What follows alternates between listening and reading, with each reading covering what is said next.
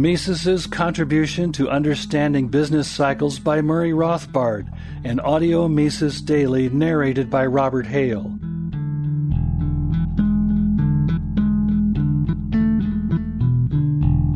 September 29th, 2014, is the 133rd anniversary of the birth of Ludwig von Mises. From the Essential von Mises. Included in the theory of money and credit were at least the rudiments of another magnificent accomplishment of Ludwig von Mises, the long-sought explanation for that mysterious and troubling economic phenomenon, the business cycle.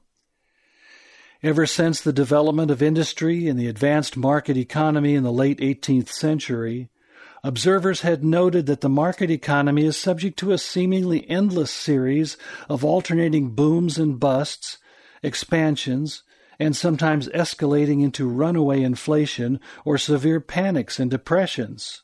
Economists had attempted many explanations, but even the best of them suffered from one fundamental flaw.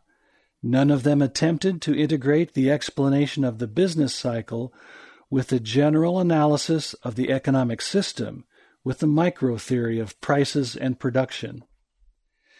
In fact, it was difficult to do so because the general economic analysis shows the market economy to be trending toward equilibrium, with full employment, minimal errors of forecasting, etc. Whence, then, the continuing series of booms or busts?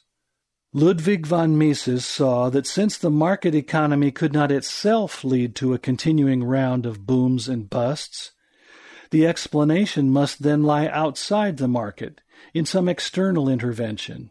He built his great business cycle theory on three previously unconnected elements.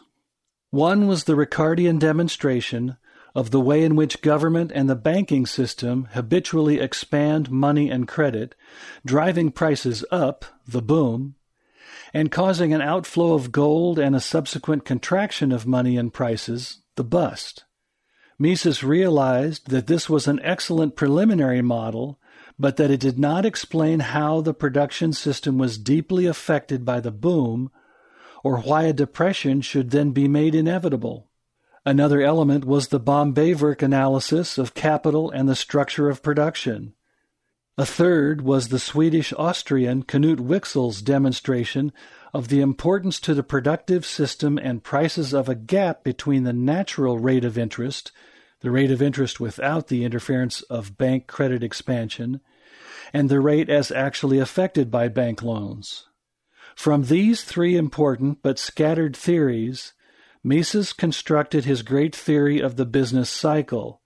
Into the smoothly functioning and harmonious market economy comes the expansion of bank credit and bank money, encouraged and promoted by the government and its central bank. As the banks expand the supply of money, notes or deposits, and lend the new money to businesses, they push the rate of interest below the natural or time preference rate, i.e. the free market rate, which reflects the voluntary proportions of consumption and investment by the public. As the interest rate is artificially lowered, the businesses now take the new money and expand the structure of production, adding to capital investment, especially in the remote processes of production, in lengthy projects, machinery, industrial raw materials, and so on. The new money is used to bid up wages and other costs and to transfer resources into these earlier or higher orders of investment. Then, when the workers and other producers receive the new money, their time preference having remained unchanged, they spend it in the old proportions.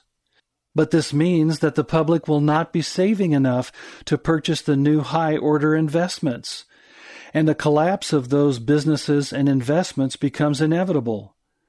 The recession or depression is then seen as an inevitable readjustment of the production system by which the market liquidates the unsound overinvestments of the inflationary boom and returns to the consumption investment proportion preferred by the consumers.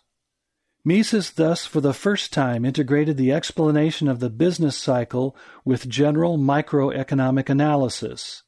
The inflationary expansion of money by the government-run banking system creates overinvestment in the capital goods industries and underinvestment in consumer goods, and the recession or depression is the necessary process by which the market liquidates the distortions of the boom and returns to the free market system of production, organized to serve the consumers.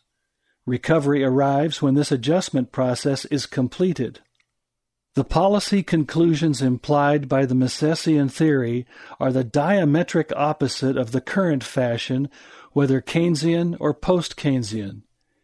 If the government and its banking system are inflating credit, the Misesian prescription is A, to stop inflating post-haste, and B, not to interfere with the recession adjustment, not prop up wage rates, prices, consumption, or unsound investments, so as to allow the necessary liquidating process to do its work as quickly and smoothly as possible.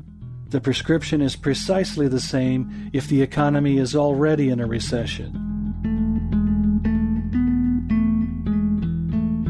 The Mises Institute hopes you have enjoyed this audio Mises Daily. For a world of free market literature, media, and discussion, visit Mises.org.